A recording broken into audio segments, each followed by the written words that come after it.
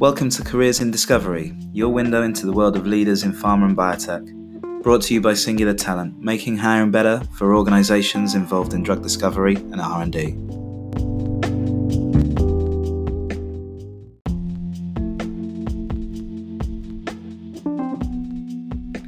Abel Areta Vidal describes himself as a Spanish-born, French-educated, British-inspired scientist, bioinformatician, and entrepreneur.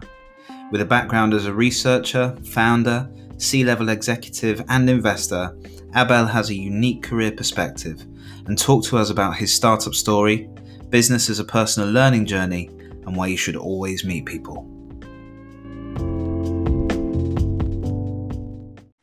This week, I'm with Abel Areta Vidal. Abel, welcome to the show. Great to have you. Thank you, Tom. Thank you for having me. Of course.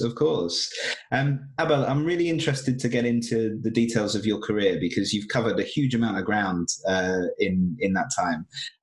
Can you start by just introducing yourself a little bit and who you are and what you're up to at the minute? Sure, no problem. So, when I do kind of talks to young entrepreneurs and they ask me this specific question, I always like to start with something a bit grand. To give a bit of view about my personality. I like to introduce myself as a Spanish-born, French-educated, British-inspired entrepreneur. That gives kind of in a kind of very small soundbite who I came and where I came from and who I am.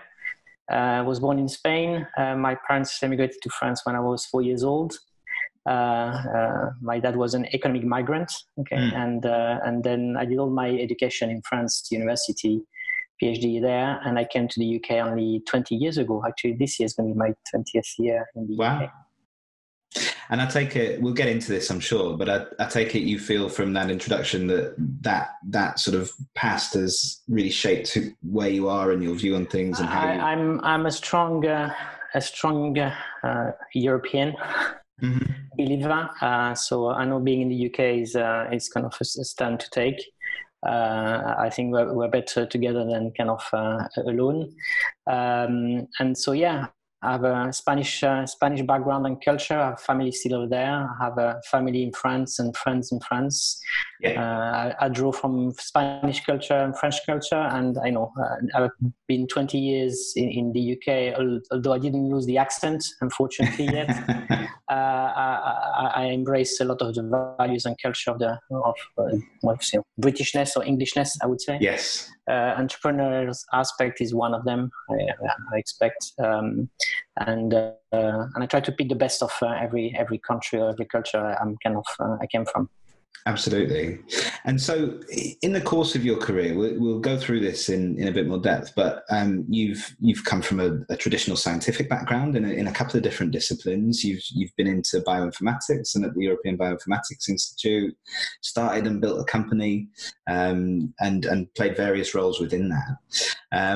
I guess to take it right back to the very beginning, why science? Where did the interest come from? Why this career path for you, and where did it all start? So I don't know. I think I remember when I was very, very young, even in primary school, I was always very curious, and the only thing I wanted to do when I was telling my dad is I want to be a researcher.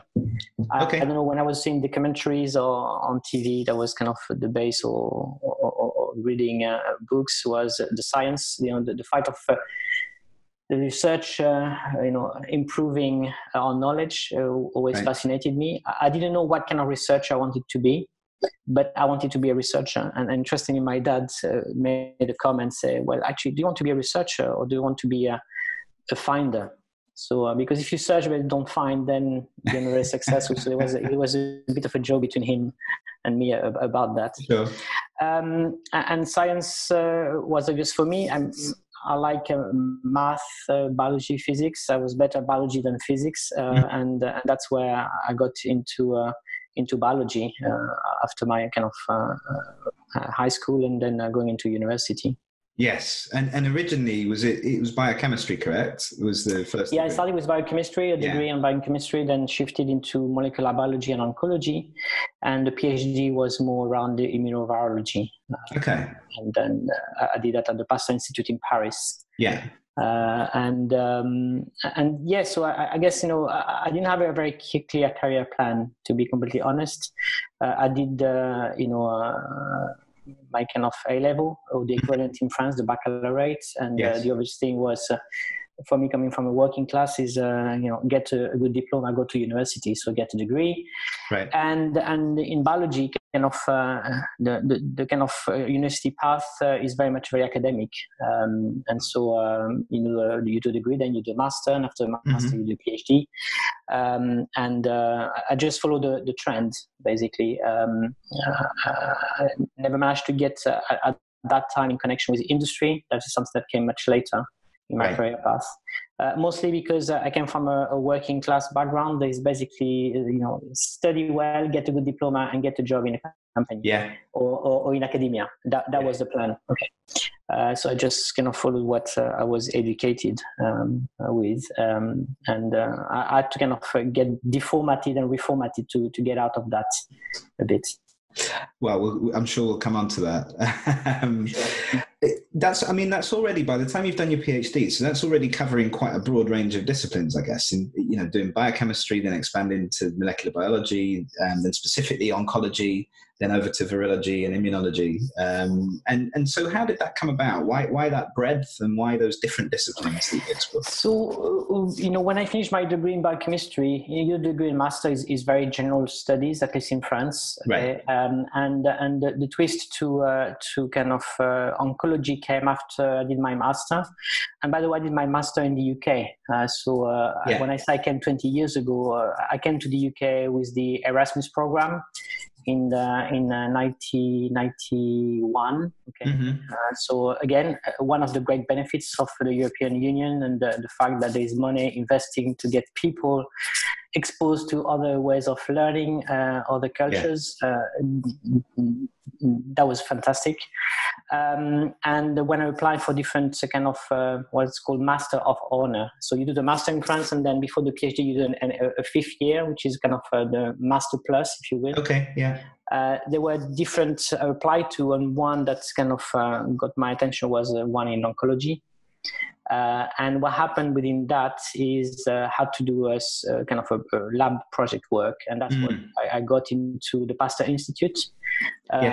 Quite for me a big achievement. I never thought I would basically join a big institute like that. So I remember going into the interview to be chosen as a kind of an intern for my master there.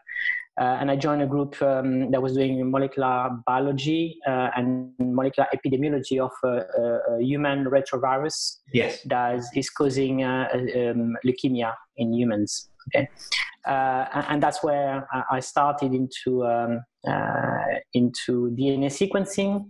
And when you say DNA sequencing and you sequence different strains of viruses coming from different parts of the world, and you start doing multiple alignment and phylogeny, you have to do that with software. And that's where I started to get into what was not called yet at the time bioinformatics, but bioinformatics. And the thing is, I got interested in that way before that. So I remember my first time doing programming was in my A level. Working on a very small desktop computer that came from Cambridge, actually, the Sinclair ZX81. For people who remember that. So I'm just for reference, I'm 51. So when I describe my career, it's 50 years now. Okay. But I started learning programming basic programming language on the Sinclair ZX81. Which was my first connection with Cambridge, because Sinclair company was set up in Cambridge, UK. Right. Yes. And I didn't know I was connected with Cambridge at the time. So that was in the 84, 85. So that was interesting. Yeah. So that interest in programming was always there, and then you were developing obviously scientific. Yeah. I did a bit of programming, took kind of optional electives during my degree. Because I was seeing that it was something that was going to be important, and so I was kind of some kind of self-taught programmer somehow. Okay. Yes. And when I started my master doing this molecular epidemiology of analyzing different strains of viruses, that's where I had to use some kind of primitive software to do kind of phylogenies. which is very timely. People are talking about SARS-CoV-2, that's causing COVID-19, and we talk about all the different strains of the virus around the world. Is that a Chinese strain that is evolved to the European one and the Australian one? This is not new science. This is something that's been done for 20, 30 years now. Yes. And it's just applied to a new virus. Yeah. No, absolutely. So it's bringing me back 20 years back in terms when I see what people are doing with analyzing the variation of the virus. Yeah. And the use of those programming techniques, those bioinformatics techniques, and I guess the role of a programmer in that scientific setting nowadays is really central to all the research that's done, right? And bioinformatics is in most labs that you see, particularly in industry and certainly in academia as well. I imagine sort of coming out of your PhD, going into a programming role, it was a very different world back then in terms of the use of those computational techniques. Yeah, so when I finished my PhD, so it took me a bit longer than expected. So usually PhD, if you're successful, it takes you about 3 years. Mm-hmm. For me, it took a bit longer. It took me 5 years. I had some issues with the funding and so on, so I had to be fighting my way through it. I almost gave up, to be completely honest. And if my wife was not there to support me for some period, I would have not finished my PhD. So I'm quite grateful for that to my wife, to have been, behind me, to push me to get that done. Yeah. But after the 5 years at Pasteur Institute, doing a lot of wet lab work, I did a lot of immunovirology. So after studying the molecular epidemiology, I studied the immune response of the virus I was working on. And I had enough of wet lab. The 5 years took its toll, and I wanted to move on. And that was 1999, and that was basically where the Human Genome Project was starting to kind of shape up and ramp up. And at the time, there was a big academic consortium set up globally, where some countries had some money to invest, and France put some money to sequence one chromosome, which was chromosome 14. And I was lucky enough that I got in touch with the director of the informatics department at the sequencing center for France, called Genoscope, and that hired me after my PhD to join his group. And I worked there for 2 years, and it was my first big bioinformatic project. The main aim of my work was to analyze the DNA sequence of chromosome 14 and to do all the predictions to find the genes within that chromosome. Yes. And that was a great learning because it was not just me, it was with a team of about another 15 bioinformaticians, all basically getting into this new discipline from different angles. So I was coming from the biology sector programmers, but there were people coming from telecommunication or pure software engineering in the field. And that's why I've learned about large-scale computing, HPC, and all the kind of mechanistics to deploy complex analysis pipelines across more than just one machine. So that was a great learning curve. And I was there. I mean, for a Frenchman, I had kind of the dream job somehow because it was in an academic institution. Yeah, it was a job for life. But my kind of one thing that made me leave after 2 years was the fact that it was too much French with French people. To be was kind of, I think my kind of immigrant background wanted me to be exposed a bit more to other cultures, and also there was no clear career progression. So it was get the job there, but very very slow.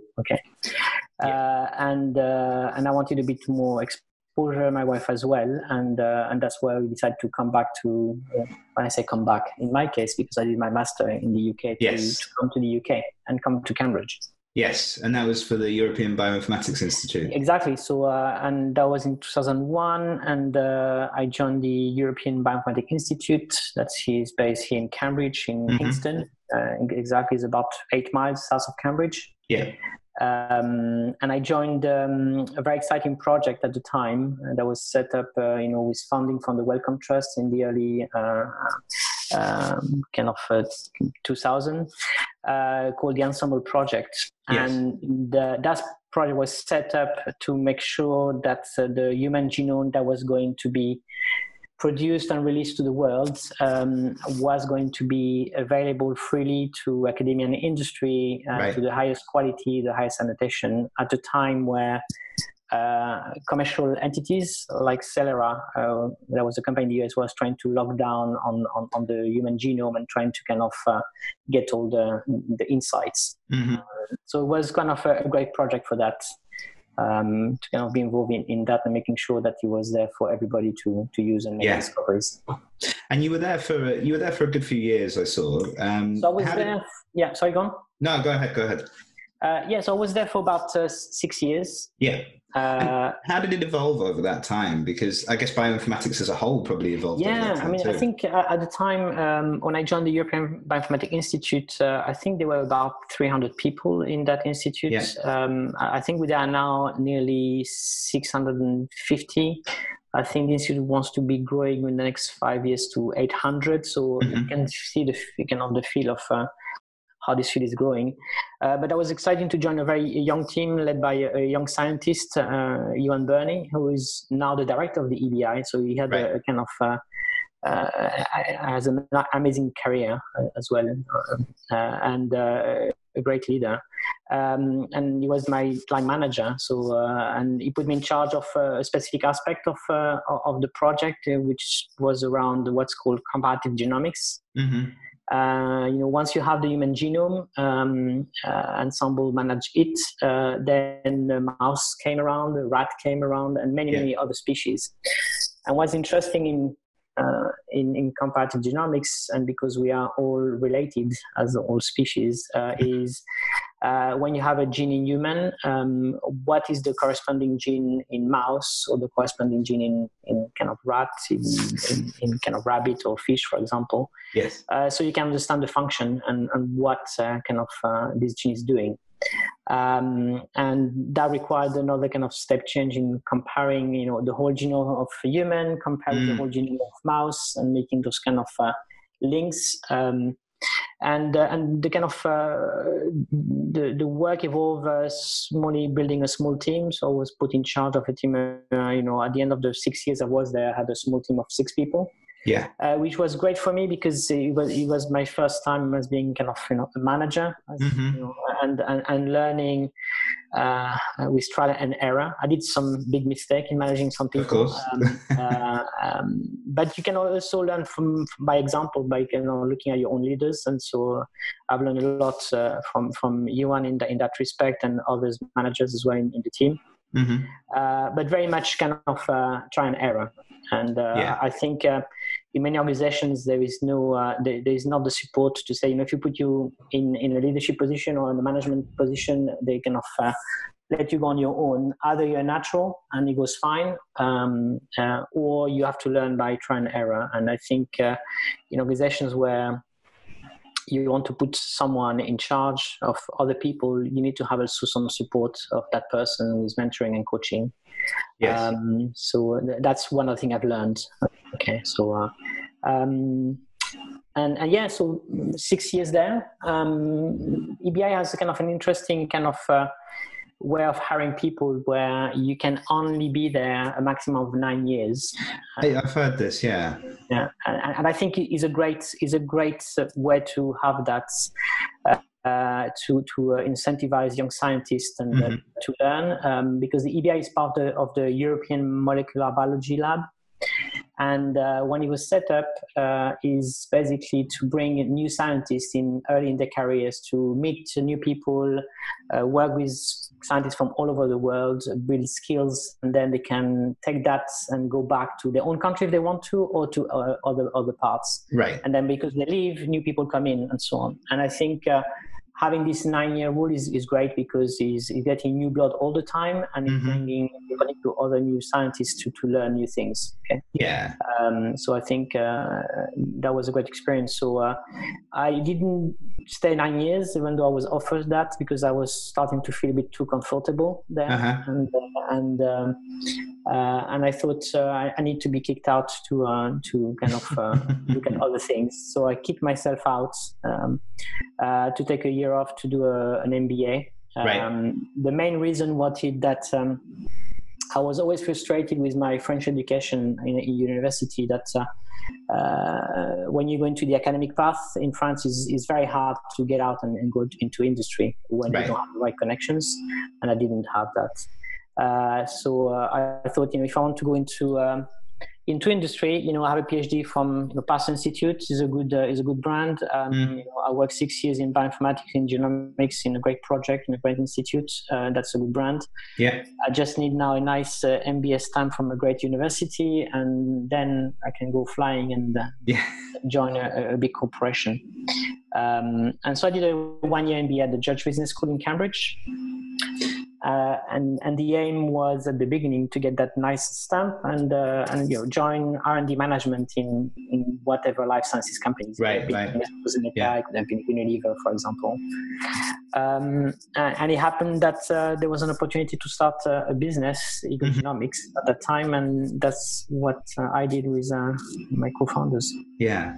So I'm really interested in that decision, because there's a few things you've talked about there that I guess you talked about having to change your mindset a little bit from what you'd traditionally grown up with as well. So, you've been brought up in this environment where, as you say, you go and get a good degree, you get your education, you go and work for a company, and you have a job, and that sets you up, right? And that's where a lot of people come from, I think, as well. And so you've done that. You've gone and got your PhD, worked in some great places, as you've talked about. And I guess with the EBI, 9 years probably seems like a long time at the beginning, but I guess it goes quite quickly. Yeah.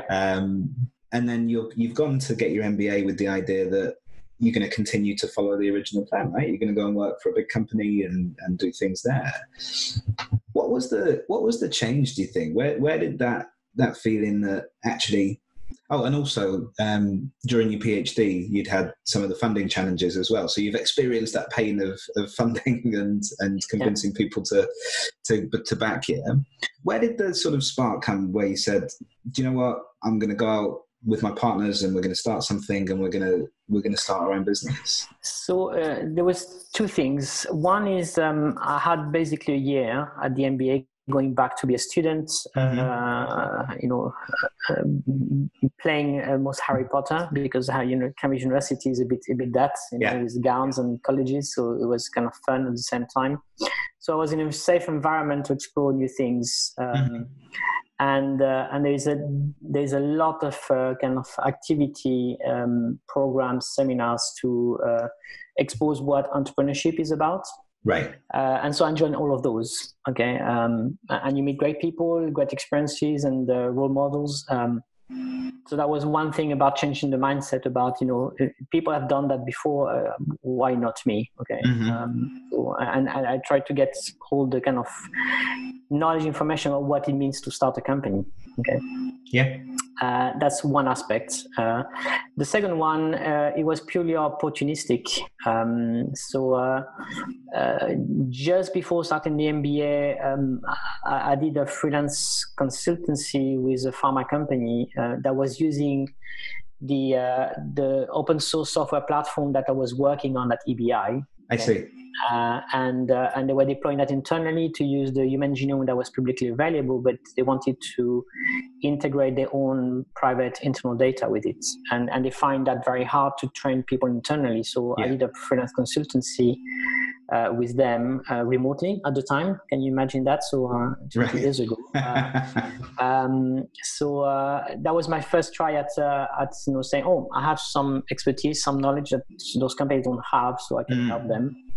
I did that just before the MBA when I had time, and then what happened is when I was studying corporate finance, marketing, accounting, that was in November 2017.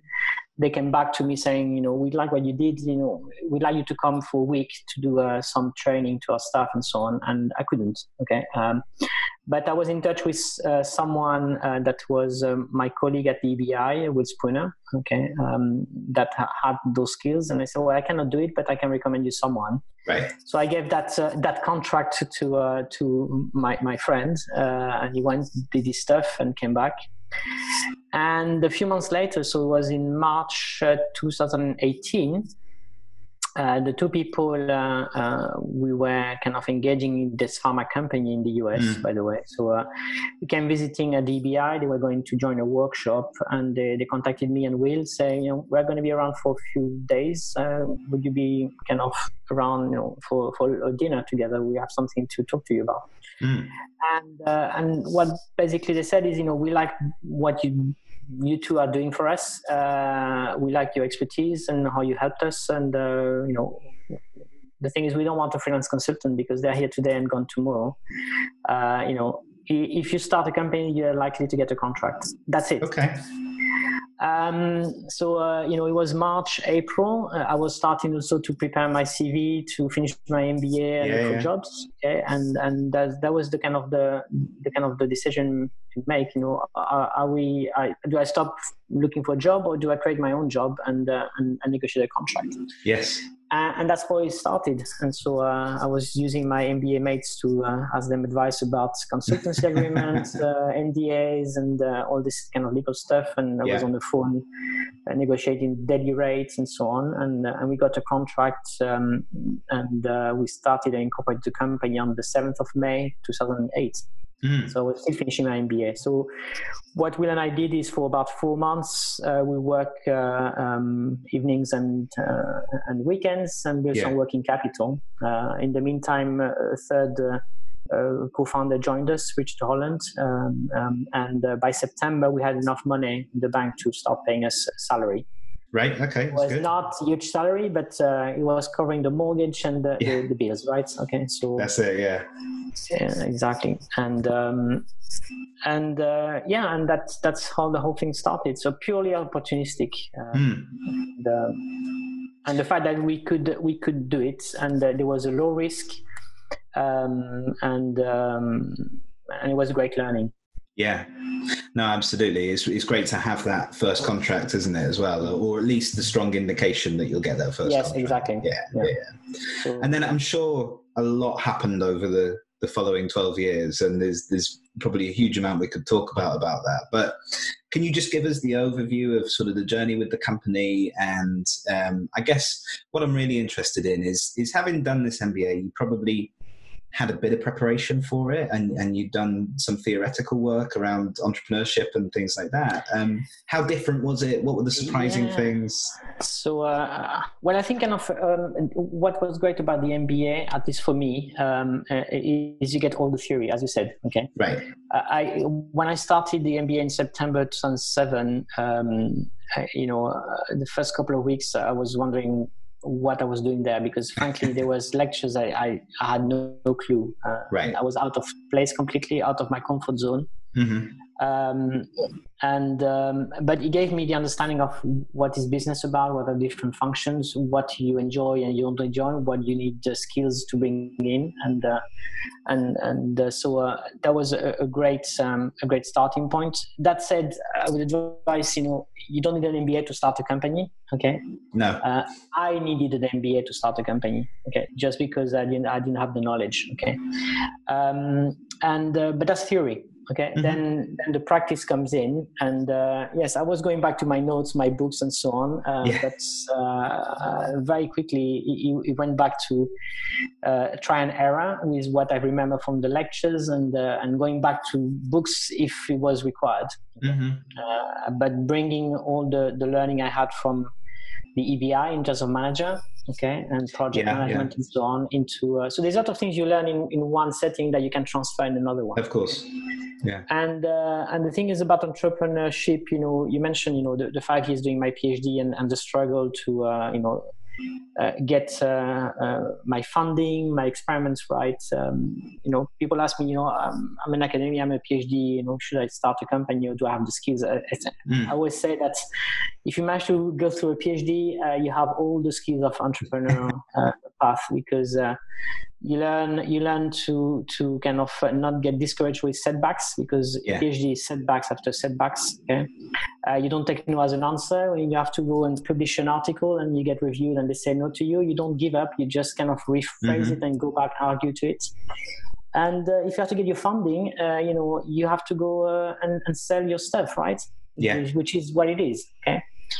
And in entrepreneurship, it's the same thing. Start your own company. You have to sell your stuff to customers, to investors, to get money. Even one investor says, do you give up? No, you go to another investor, you improve it, or you chase it. And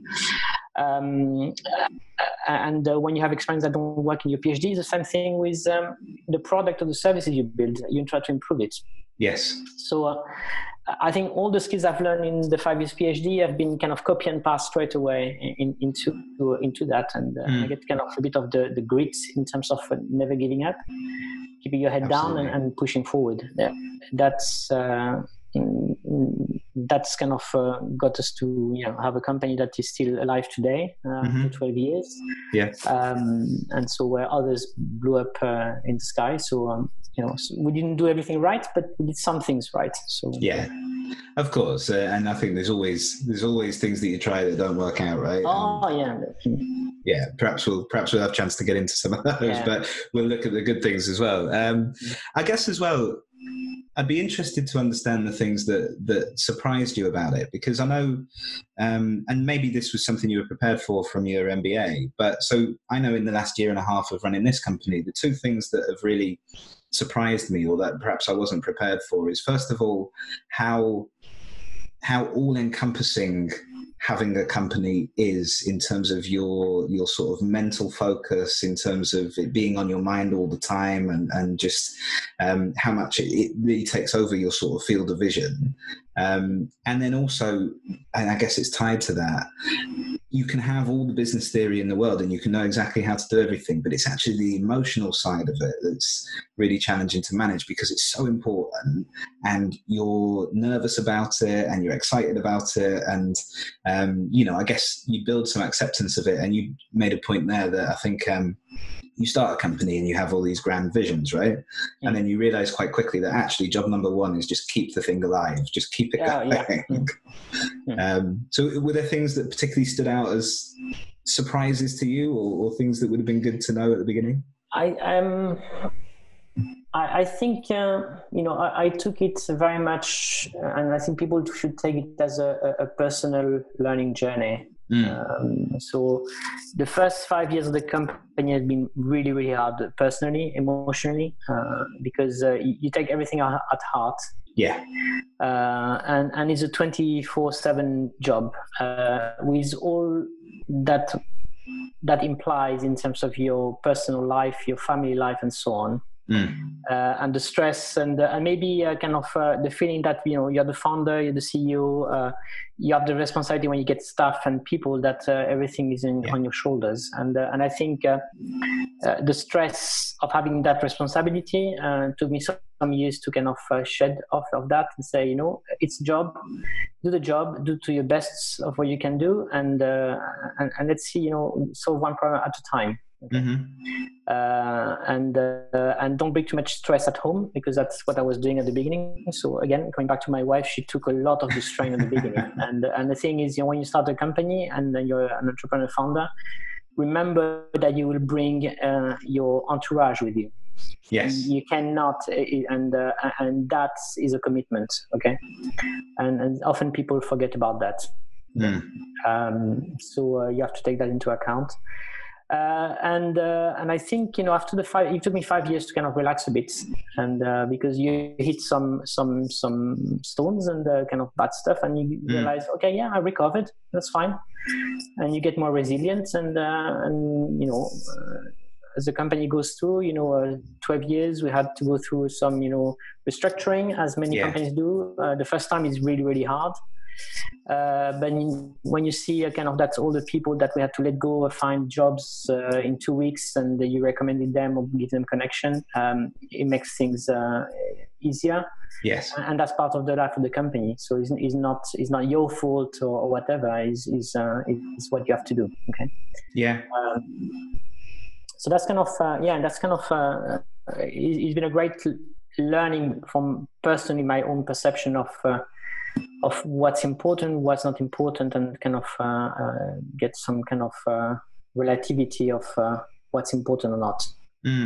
I guess.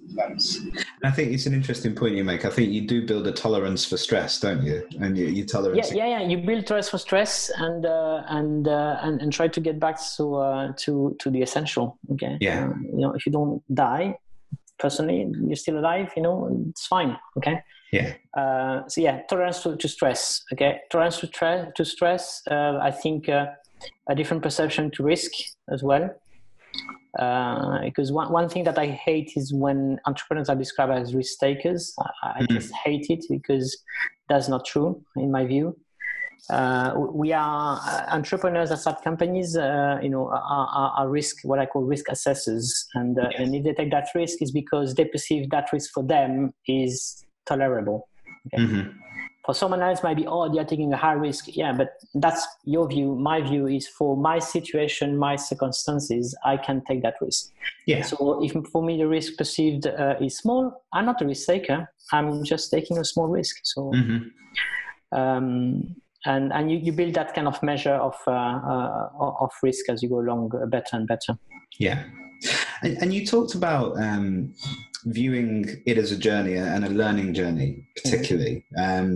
And I guess, so to fill the listeners in, I guess, after 12 years at Eagle, you're now looking at next steps and what you're doing with your career going forward. What are the key things that you're taking from that learning journey? And what's it left you with in terms of, I don't know, principles or ideas that you think you're going to operate by? I think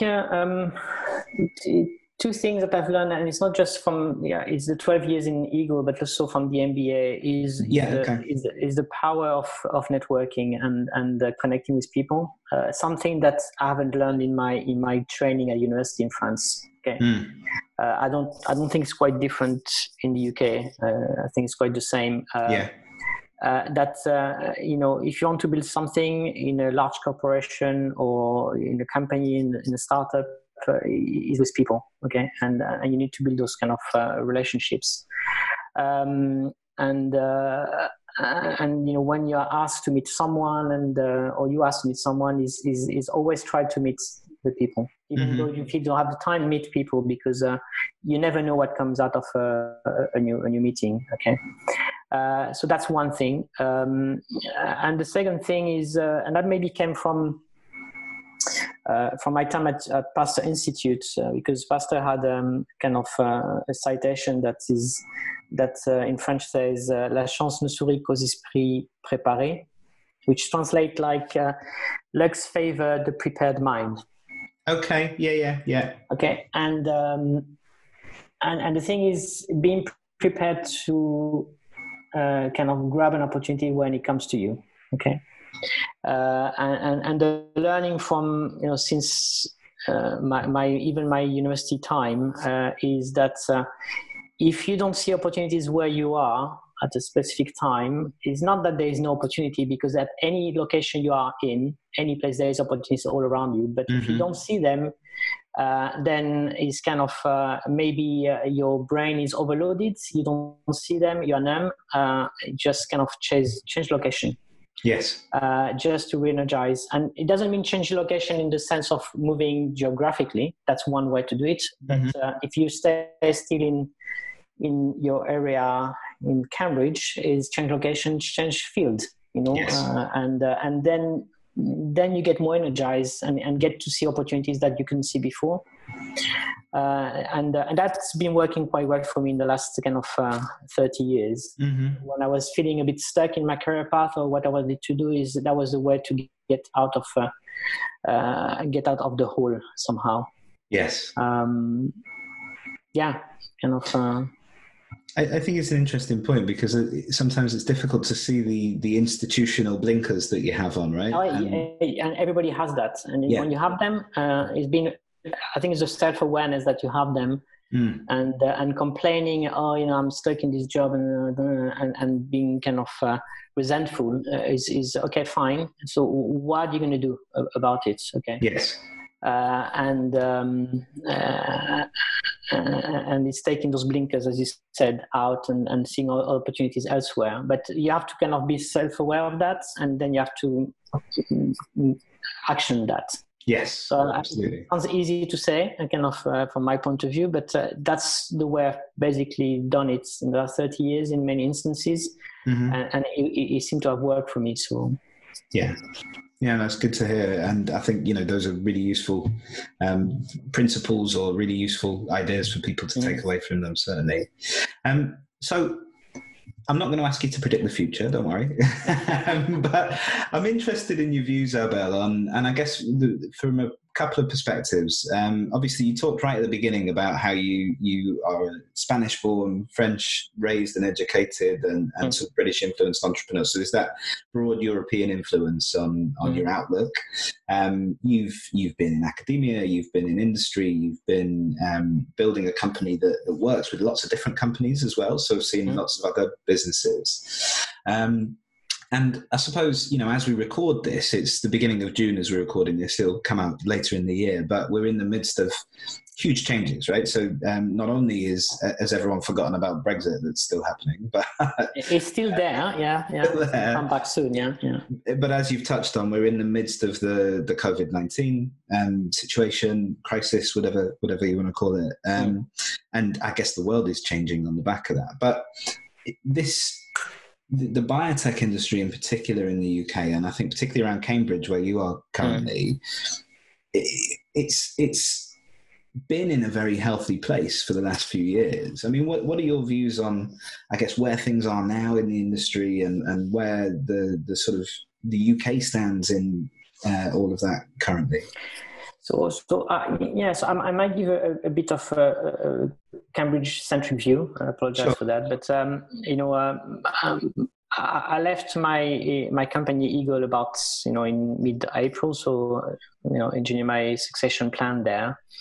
And now I'm involved in an investment fund called CMS Ventures. So, and that's great for me because I'm moving from the entrepreneur, the one looking for money, to be the one not giving money, but investing in startups on the other side. And I'm seeing a lot of great innovative companies, and there's a great future, great ideas still here. The current crisis, it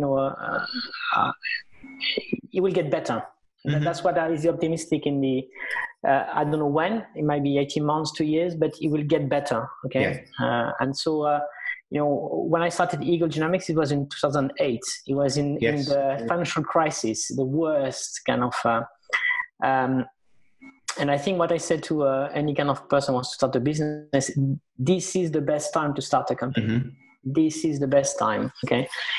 Because if you're in a difficult situation and you start building kind of a good discipline on kind of getting to raise money or not, but maybe customers, or getting very lean with scarce resources, it can only get better. So it gets you in the right discipline. Do a lot with little resource.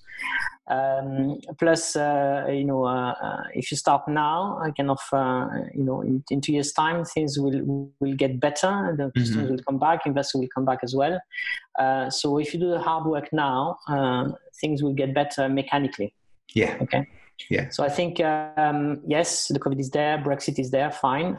But, even if you start a company now here, unless your market is very UK specific, you have to think globally anyway. True, yeah. So you have to find the way to adapt your business legal structure to be able to sell in the EU, to sell in the US, to sell in China. And there is ways to do that regardless of Brexit. And if there is no trade deal agreed, that's fine. I set up a subsidiary in France or Germany and hire people there or in the US. It's not, I don't think businesses are kind of tied up by trade deals, frankly. No. That's my personal view. If the environment is not right in the UK, what will happen is the company will move elsewhere. That's the adaptation. Okay. Yes. Now it's for the UK and the UK government to make the right things so the company stays in the UK. Okay. So, but that's not my job. That's their job. Okay. Yeah, so, of course.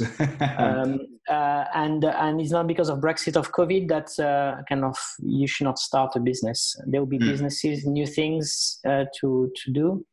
So it's a great time to start something now. So if you have ideas, just don't postpone them. On the contrary, invest your time and energy now on them. Yeah. Yeah. And I suppose any challenging market or any challenging economic situation, as you've said, it's going to force you to be really sharp in how you operate, right? And exactly. And they still, if you're looking for, investments, and again, the best money is from customers. So if you have customers, get money from them first. There's still money around. So the kind of the investors have been looking after their current portfolio companies for the last 2 months. I think things are relaxing now, and they are kind of resuming discussion with new investment because they still have money to deploy, and there is money. My God, that's good to hear. Yeah, there is money. So it's just you need to have the right idea, the right team, and the right implementation and execution to convince people to put their money and they kind of place a bet on you. Yes. And I suppose what people may not realize about particularly venture firms is that they need to find places to invest their money, right? And exactly. Got that money. For them, keeping the money in the bank account is not an option. So they need to deploy, okay? And they cannot wait 2 years to have things. So they're going to be deploying money now. Yes. I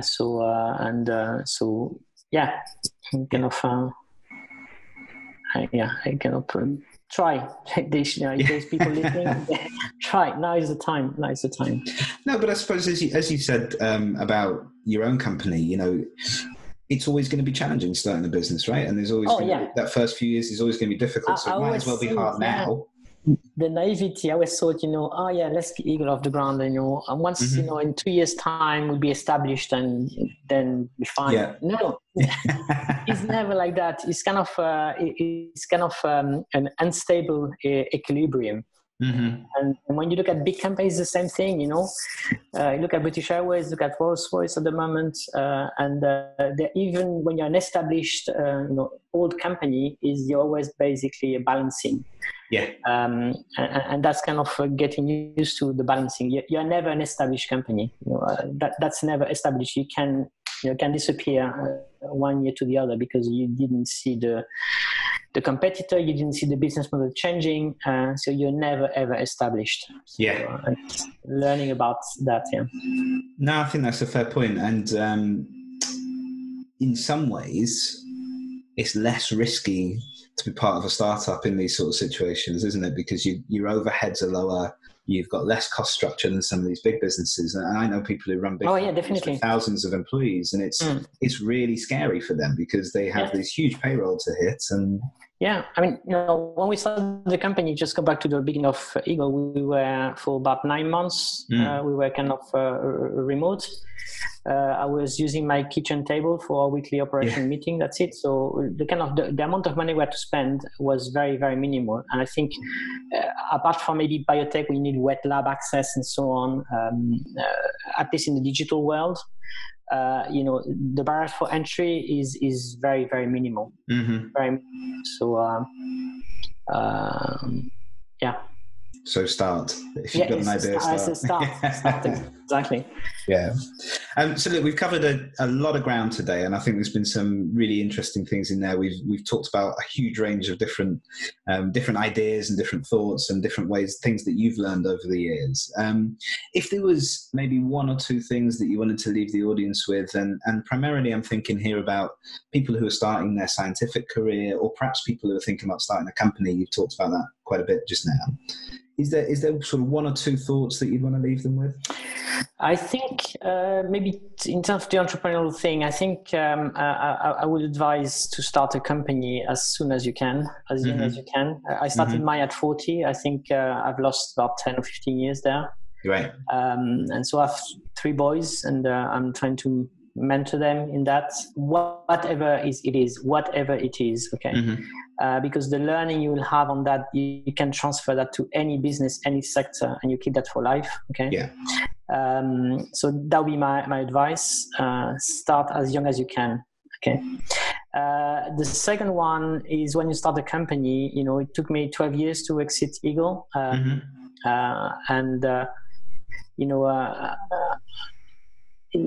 An entrepreneur has many ideas, I think, and the thing is, when you're stuck so long in one company, you don't have the breadth to exploit or mature all the ideas. Right.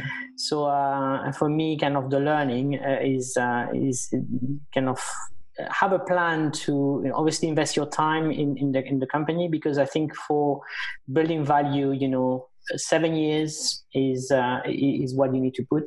Mm-hmm. If you are lucky, 3-5 years because you have something magic, it's great. 12 years in my case, I think it was a bit too long. Okay, and the thing is, now I know it is when starting a company is having the plan to exit and do other things a bit earlier. Okay. Mm-hmm. And that's kind of when you start a company, you think about the exiting for your personal path. I think that's kind of the things that people forget is the company will become his own entity at some stage, with people, with staff, with a board, with investors, mm-hmm. and the company is not you anymore. Okay. Yes. And then you become kind of a cog in the company, which is fine. The thing is, do you want to be that cog for very many years? Right. If you are happy with that, fine. But if you're not, how do you plan so you take yourself out, this cog, and this cog is replaced? Okay, mm-hmm. And then you can do something else. So it's hard to, I'm saying start with in mind, where's your journey? What do you want to be doing? Yes. And in my case, when we started with my wife, we had a 10-year timeline. So we went over by 2 years, but that's okay. That's not too bad, though. That's not too bad. Yeah. Exactly. Perfect. Well, Abel, I really appreciate your time. Thank you so much for talking to us, and it was great to speak with you. Thank you. You're welcome, and thank you for the conversation.